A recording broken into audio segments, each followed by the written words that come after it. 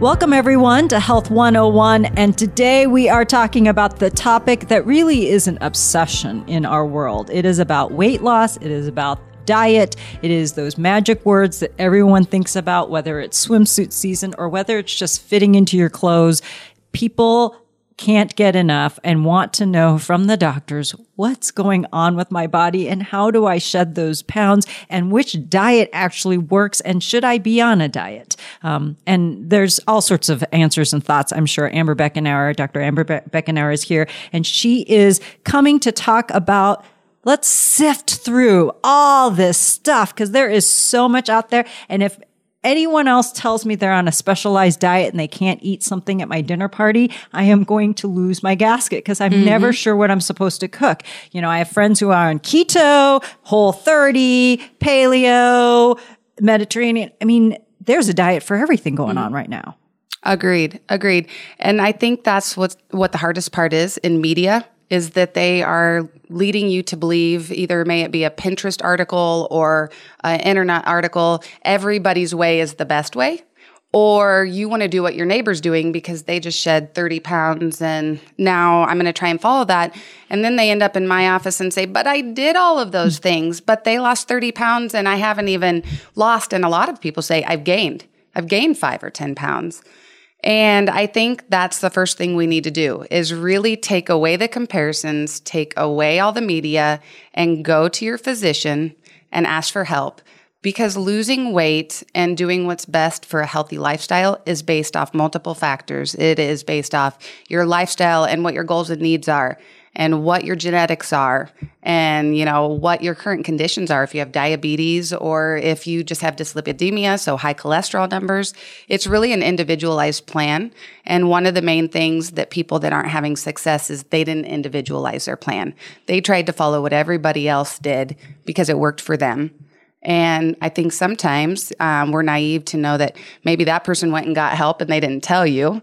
Or maybe they're just really good at losing weight. Most guys lose 30 pounds in a month? And all of us women are like, stop it.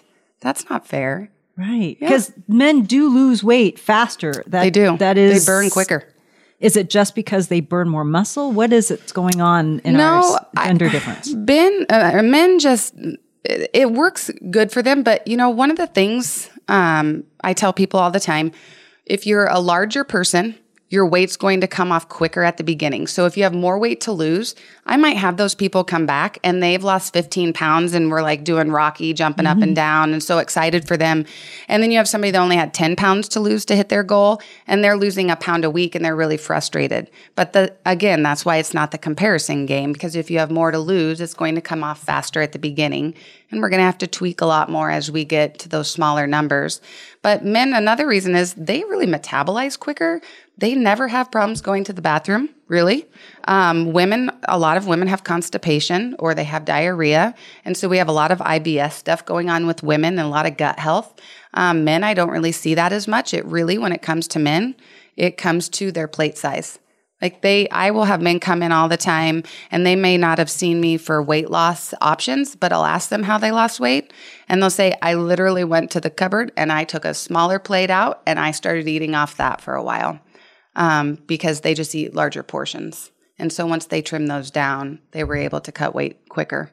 We always talk, or we always hear really, about portion sizes being part of our obesity epidemic in our in our country, and we talk about over processed foods being an issue.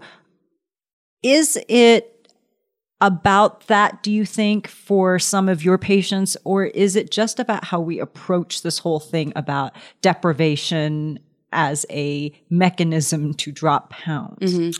So that's one of the things when people come into my office right away, I tell them, stop looking at calories. I don't need you to lose weight off a 500 calorie diet. You're never going to sustain that. You'll stop, you'll get hungry, you'll want to eat, you're probably burning your muscle, you're not even burning your fat. I mean, there's just a lot of wrong things with that. That's one reason I've just never been a fan of the HCG diet. It's just not normal to give yourself HCG and eat a 500 calorie diet. At some point, you're not going to be able to sustain that. So one of the first things we do with people is just look at where are you going wrong? I have them show me their 4, 5, 6 day log. they'll email it to me, and I'll just start picking things out of it, because it may be that some of those people are supersizing their meals, or it may be that maybe it's not supersizing, but they're eating not very many calories, but the foods, the actual quality is not very good. And so I'll just start picking little things and making it easy. Going back to the dinner party comment you had, that's the one thing I make sure every woman knows that comes to my office, because they're the ones that tend to go off and cheat and say, well, I gave it up because I just really wanted those brownies. I drill into their mind that you are not going to quit eating normal food. Like, you can have a brownie. You can have a ice cream cone with your kid because it is their birthday. Like, don't take away those moments, because a lot of America, our moments are around food or doing those things with their kids or family. What I try and tell them is, you will not even want those foods once your gut health is better and once you've started to take out those processed foods and refined sugars. When your whole microbiome starts to change, you can look at a plate of brownies and you might have a bite and there's so much sugar in it, you're kind of sick, or maybe you're running to the bathroom, or maybe you have a headache because you can taste all the sugar. But as you start to change little by little, your whole microbiome changes and you actually don't even have those cravings anymore. But I'll just pick out little things at a time. Where may it be, I have a patient that she's diabetic, A1C rose to 11. She's had a heart attack before. I said, we've got to stop this. We can't keep going. Just tell me what you're eating.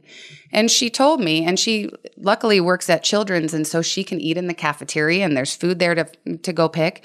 It went from just taking all those carbs out of her breakfast meals. And I said, have an egg, have bacon, have these proteins, but don't have these carbs.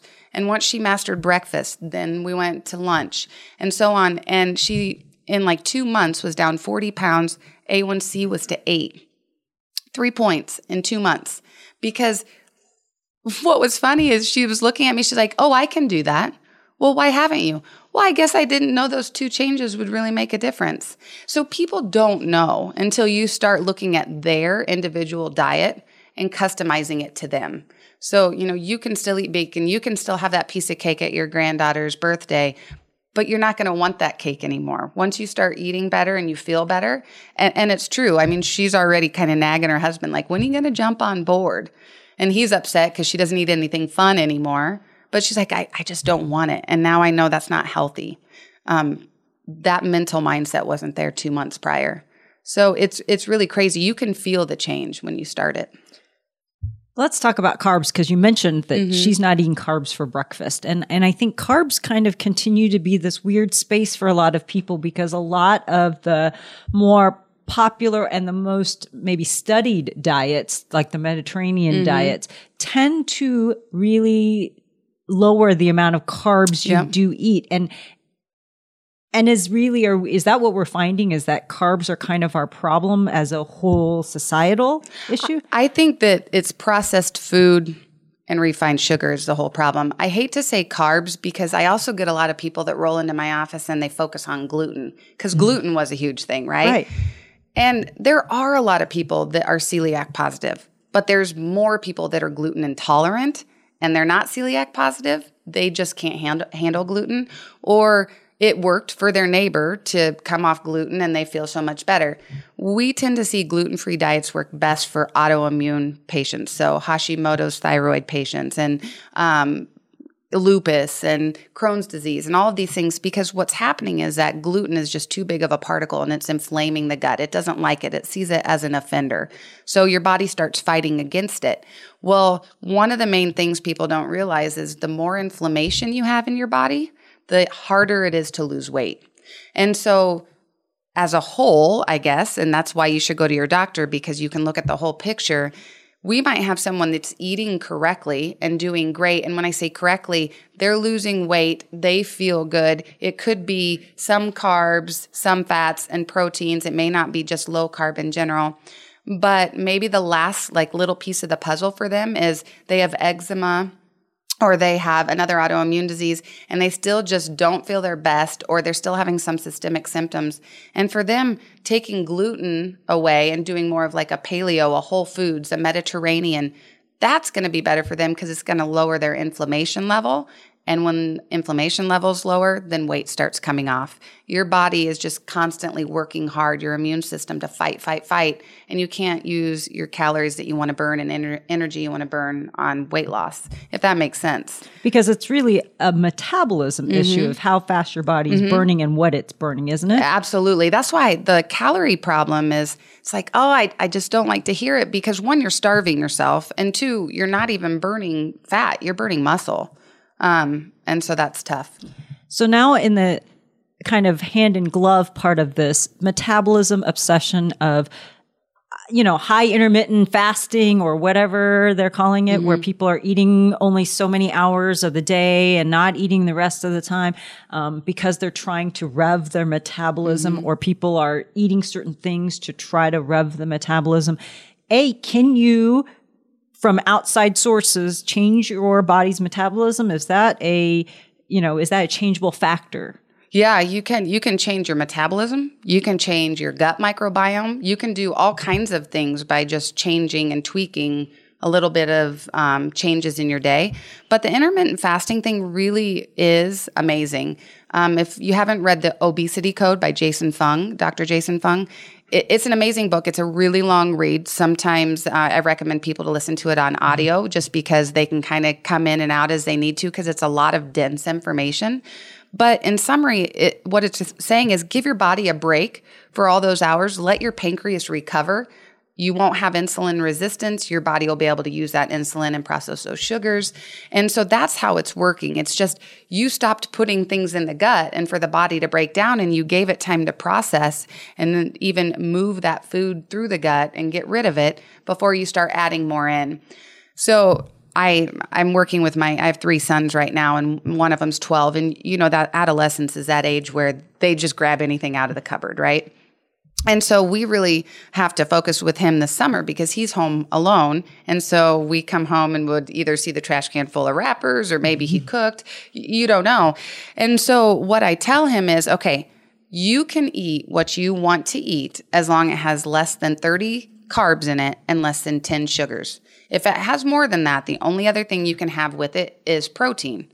And I had to do that because, one, it teaches them how to read a nutritional label early, because that's one thing that I never got growing up.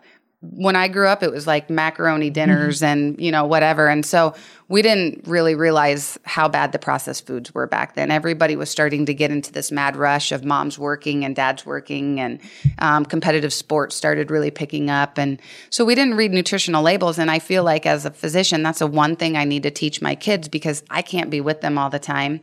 And we get into these things where we forget that a juice has calories and sugars in it. Like, I know it's a drink, but there's other things in that versus water. And that's very simple and basic things, but a lot of people don't realize that that counts. And so teaching him that 30 and 10 is your rule. You can't have anything else with that unless it's a protein. And I explain to him what proteins are, or I tell him you can have a veggie with it. But I tell him, but don't not let yourself eat something over the 30-10. It's just if you do that, you're done for the day on desserts or anything higher than that. And the reason I'm doing that is because if he has a 30-10, his body is he's going to process that. It's going to not be too overwhelmed, especially since he has high metabolism.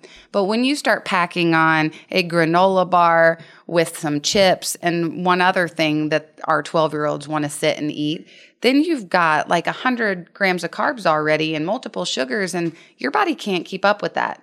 And so that's what we're tending to do. We'll go to McDonald's or we'll go out to dinner and we'll have 4 rolls at Texas Roadhouse. And don't get me wrong, I love those rolls. But I mean, there's a lot of difference between having 1 roll versus 4, or having that 1 roll and having a steak and green beans. Because I tell my patients that, don't not have that roll. That roll's amazing.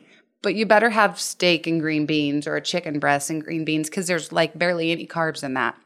So I start teaching them what is a carb and what your macronutrients are, so then they don't have to deprive themselves. And that goes to even our kids, teaching them those labels and giving them one simple thing to follow. Because when I started talking, he's like, oh, you're like vomiting medical knowledge and I don't know what you're saying. So I just said, okay, 30-10. That's all you have to do for me. And I'm not kidding. I do that for some of my patients, and just that alone, 10, 12 pounds drop off. So it's about making things simple. And also, thank you so much to Children's Hospital and Medical Center for supporting this podcast. This podcast is generously supported by Children's Hospital and Medical Center. Children's is the only full-service pediatric health center in Nebraska, providing expertise in more than 50 pediatric specialty services to children across the region and beyond. It is home to Nebraska's only Level 4 newborn intensive care unit and the only Level 2 pediatric trauma center. Nationally, Children's is recognized as a Best Children's Hospital by U.S. News & World Report. To meet the growing demand for high-quality pediatric services, Children's is growing to better serve more children and families. Its new clinical facility, the Hubbard Center for Children, opens in 2021. Learn more at children'somaha.org.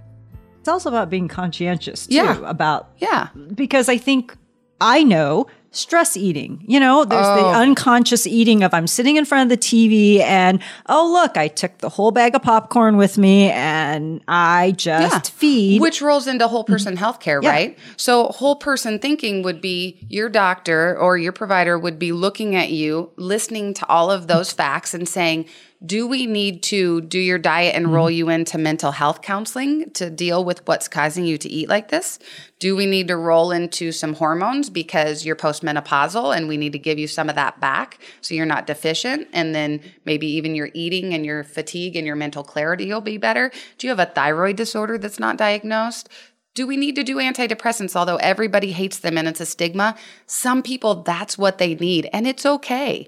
It doesn't have to be the answer to everything. We see that a lot in conventional medicine, but that is still an okay route if that's where we are and nothing else is working. So yes, stress eating is huge for our population, but you've got to have someone to recognize that because those are all cofactors that you have to bring into the mix when you're treating someone.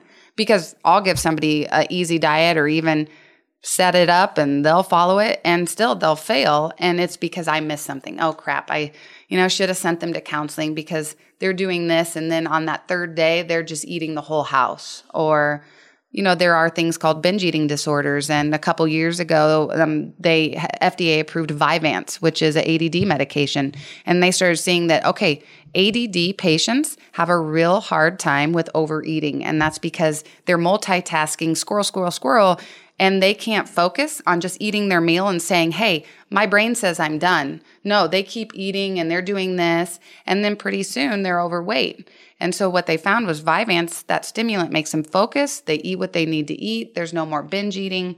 And people do really well on that. So you have to have a whole toolkit to use on your patients and know what those options are so you can throw those out when they need a bone. Because sometimes people need help too. Because of the ADD thing, it made me think about once upon a time, they used to tell people to either only eat when you're hungry, B, that to try drinking water before you eat because you're more likely to be dehydrated, or C, to snack throughout the day in small meal portions because it's better than eating singular meals, big meals. What about any of that is true to what we know today? Is it all still true, or is it just based on each person and how they approach food? Well, that's what's really neat about that book, The Obesity Code, is he takes all of the last 20 years of, like the cardiac diet where we used to tell everybody to eat low fat and how actually all these cardiac patients got worse. Their lipid scores got worse. And he takes down the, hey, let's eat 6 meals a day. And he does all of that. And he explains why it's not good.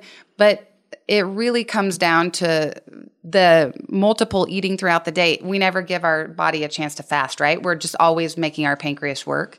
And so the fasting does come into play and works a little bit better than having those small meals. The only people I really recommend that for are my big weight trainers or my athletes, because they're burning all day long and they'll get lightheaded, they'll get hypoglycemic. And so I do want them to eat a little bit as we go throughout the day, all day long. But most of us aren't college athletes and aren't going to the gym every single day for 2 hours. So I don't recommend that we all eat 6 small meals a day. Eat when you're hungry. Like you said, water is key, because when a lot of us, as I'm sitting here with my Starbucks, we want to grab a different drink instead of water. But I do even that with people. I'm a dark roast, a little half and half person. Like I don't want a latte or any of that because there's like 500 and 600 calories in those. All that extra sugar.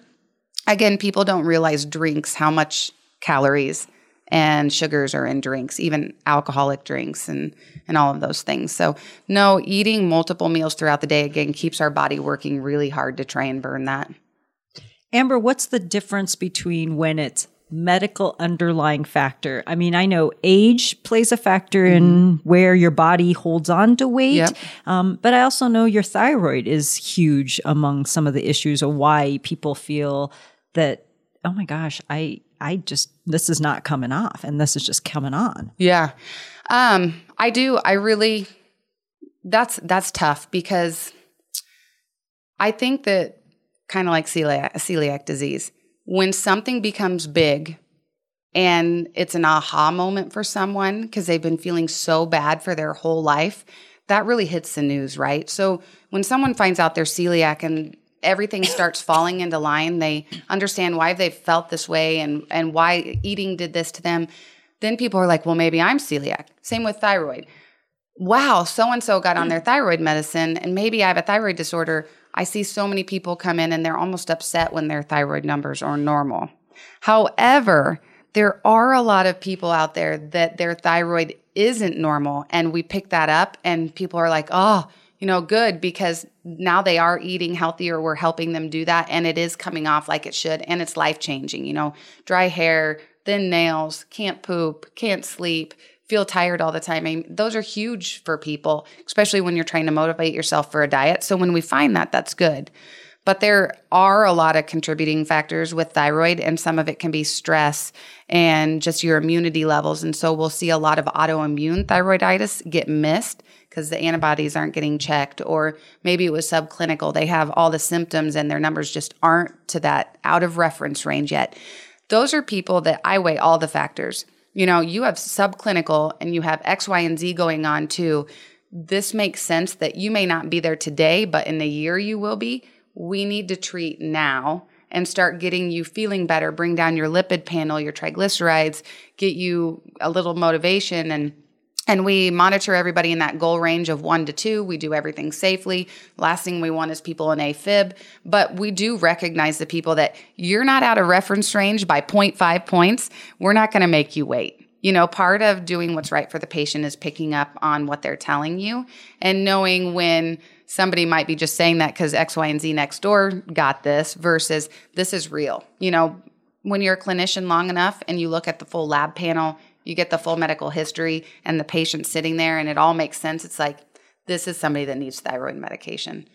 Most of the people that get missed or aren't treated right away, it's too bad because everything was in the books, right? The mom, the sister, someone else, they all had thyroid problems. You had somebody else that had a miscarriage. There's autoimmunity issues. And it's like, yeah, when we weigh everything, I know that number doesn't seem right, but there's a lot more info and just factors that you have to take into consideration. Well, you gave those diagnoses or those symptoms of not sleeping well, being tired all the time, those things. And, and the first thing that hit my brain was, well, I hear those are symptoms of stress, like stress cortisol production, because you see the commercials and everyone talks about your belly fat. And they talk about adrenal fatigue, right? Yes. Which is an HPA axis dysfunction. And adrenal fatigue is just an easy layman's term, and it scares a lot of doctors off. But really, you don't have to do anything out of some grand medical scope or even that's not FDA approved. It's just knowing what's causing that, right? Like you just said, Carol, it's stress. What things can we start eliminating, or even diseases can we start fixing so your body isn't stressed anymore? Those things all make a huge difference. And then exercise, because muscle weighs more than fat. Mm-hmm. And so that also changes your ability to, especially if you're obsessed with the number on the scale. I had a patient this week that it just happened. And that is a lot of what I do on a daily basis is reassurance and knowing when I'm wrong. Like, okay, I can give them reassurance, but I think they're right. Like, this isn't going to work. And we have to divert and go a different path. But there are a lot of people that reassurance is needed because it really is working for them. It's just they're an inches person. They're not a pounds person.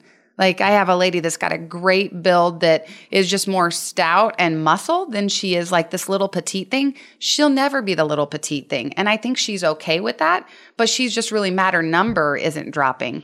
And I just had to explain to her, you know you're never going to be the little petite thing, and that's not even what you want. You just want 15 pounds of weight loss.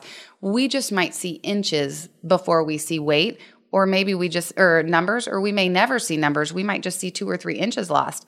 What's going to, be okay with you?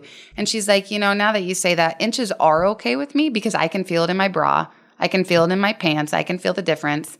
And then after we talk through that, if she can't handle that, that might be a time where counseling is needed, because now maybe we have some self-image issues, and that can stem back from, just family of origin issues. I mean, those are all things you just have to know, and that's you knowing your patient population too. Well, and knowing what those patients are getting exposed to, because obviously the scale has existed for a long time, and people get very fixated on those numbers because, and even, in some ways, the way you're talking, it makes the BMI scale questionable because it really is a calculation. How tall are you versus how much weight you are? And, So that's funny you say that, because BMI is just, to me, just another one of those reference ranges for labs, right? So I deal with a lot of polycystic ovarian syndrome patients, so PCOS. And those patients are really difficult to manage because they have a lot of hormone things going on, a lot of endocrine. But one of the things they have that is abnormal is testosterone production. And I had a gal this week came in and said, well, I didn't meet the PCOS criteria and I didn't get any management for it because my testosterone wasn't out of range. But I had to explain to her that our reference ranges are made up of thousands of people that may not have any symptoms, and their number was 2 to 45. And so we said, hey, none of these people have symptoms and their numbers range from 2 to 45. So we're going to take 2 to 45 as our reference range. Are there people in that reference range that felt bad too? Did we just call them outliers and then that didn't count? We all have our own set balance, our own homeostasis. And if 20 is okay for me and I feel great, then great. But if 26 or 46 and this person feels terrible and they have chin hair growth and they have a ton of central obesity, then that's probably not a normal number for them. That's why reference ranges are a fluke, but you got to start somewhere. You can't just take a stab. So BMIs are like that too. BMI, maybe I should be 21 to 25, but you have to look and see how much muscle I have too. Maybe 27 is healthier for me because I've got to 23 and I look like I'm not eating for days. So yes, you have to be able to just eyeball that and see what's best for the patient. It really is about each individual body and each individual person, what their bodies perform at peak performance, right? Yep. That's why you shouldn't go into it alone, because we have people doing crazy stuff, vegan and they shouldn't be vegan, fasting and not eating enough calories. And people are getting really sick because they're deficient on vitamins and they're passing out or having heart palpitations that is why you should really be doing it with a medical professional. May it be a doctor, an NP, a PA, whoever your person is, you should do it with them, with their plan. Well, and you should be, at least if you think you're maintaining a healthy diet, because most of us like to pretend or think that we're eating decently, at least make sure that you tell your doctors what you're eating or how your diet works, because... Yeah, because sometimes we don't start asking those questions until something shows up on your lab work. Right. Then we're like, what exactly are you doing? And then they tell you, you're like, how come I never asked you that before? Sometimes we don't know to ask until we start seeing something not following a certain path. Because I feel like I think a lot of people don't think about telling their doctors, hey, I've been trying to drink this turmeric lemon juice in the morning and eat a liquid cleanse every 3 months or whatever it is you're doing. Yes, I see that a lot. The minute you start to do something or even maybe get a pre-op ready or something like that and you ask for a med list, and then all of a sudden there's 8 supplements from over the counter and you're like, how long have you been taking these? Because some of these interact with your medications, and we don't want you under anesthesia on those. And so, we do a lot of things not thinking it matters, just like Benadryl and ibuprofen and Tylenol, they can be really safe over the counter. But there's a lot of times where it's not safe. In an elderly person taking Benadryl every night, you can get urinary retention, mental fogginess, and dementia. I mean, there's things that we can take over the counter that can really hurt us. And so we need to remember that it's not just about going and picking something up and trying it. So even what we think is safe may not be safe. We have to really be cognizant of what we're doing and communicate. Mm-hmm. Yeah. And that's tough because, everybody walks around typing on their phones and looking down. So we really need to work on communication. Oh, Amber, I am thinking, my brain is racing now with all of this stuff. Thank you so much for the wise words. Yep, you're welcome. For giving us all kind of a thought for how we approach how we eat, how we approach the numbers that seem to, tell us you're healthy, you're not healthy, and really making us feel like we need to own our bodies and be comfortable in our skin. Yep, you do you. I tell people that all the time. Focus on you. Amber, thank you so much. Yep, you're welcome. Thank you for joining us, everyone. We'll see you next time. A Parkville Media Production. The information shared in this podcast is for informational purposes only. The views and opinions expressed in this podcast belong solely to the presenters and do not represent the thoughts, advice, or opinions of the Metro Omaha Medical Society. The information contained in this podcast should not serve as the basis for any medical treatment and is not intended to be a substitute for actual medical advice. Before making changes to your healthcare plan or a loved one's, always consult with a healthcare professional.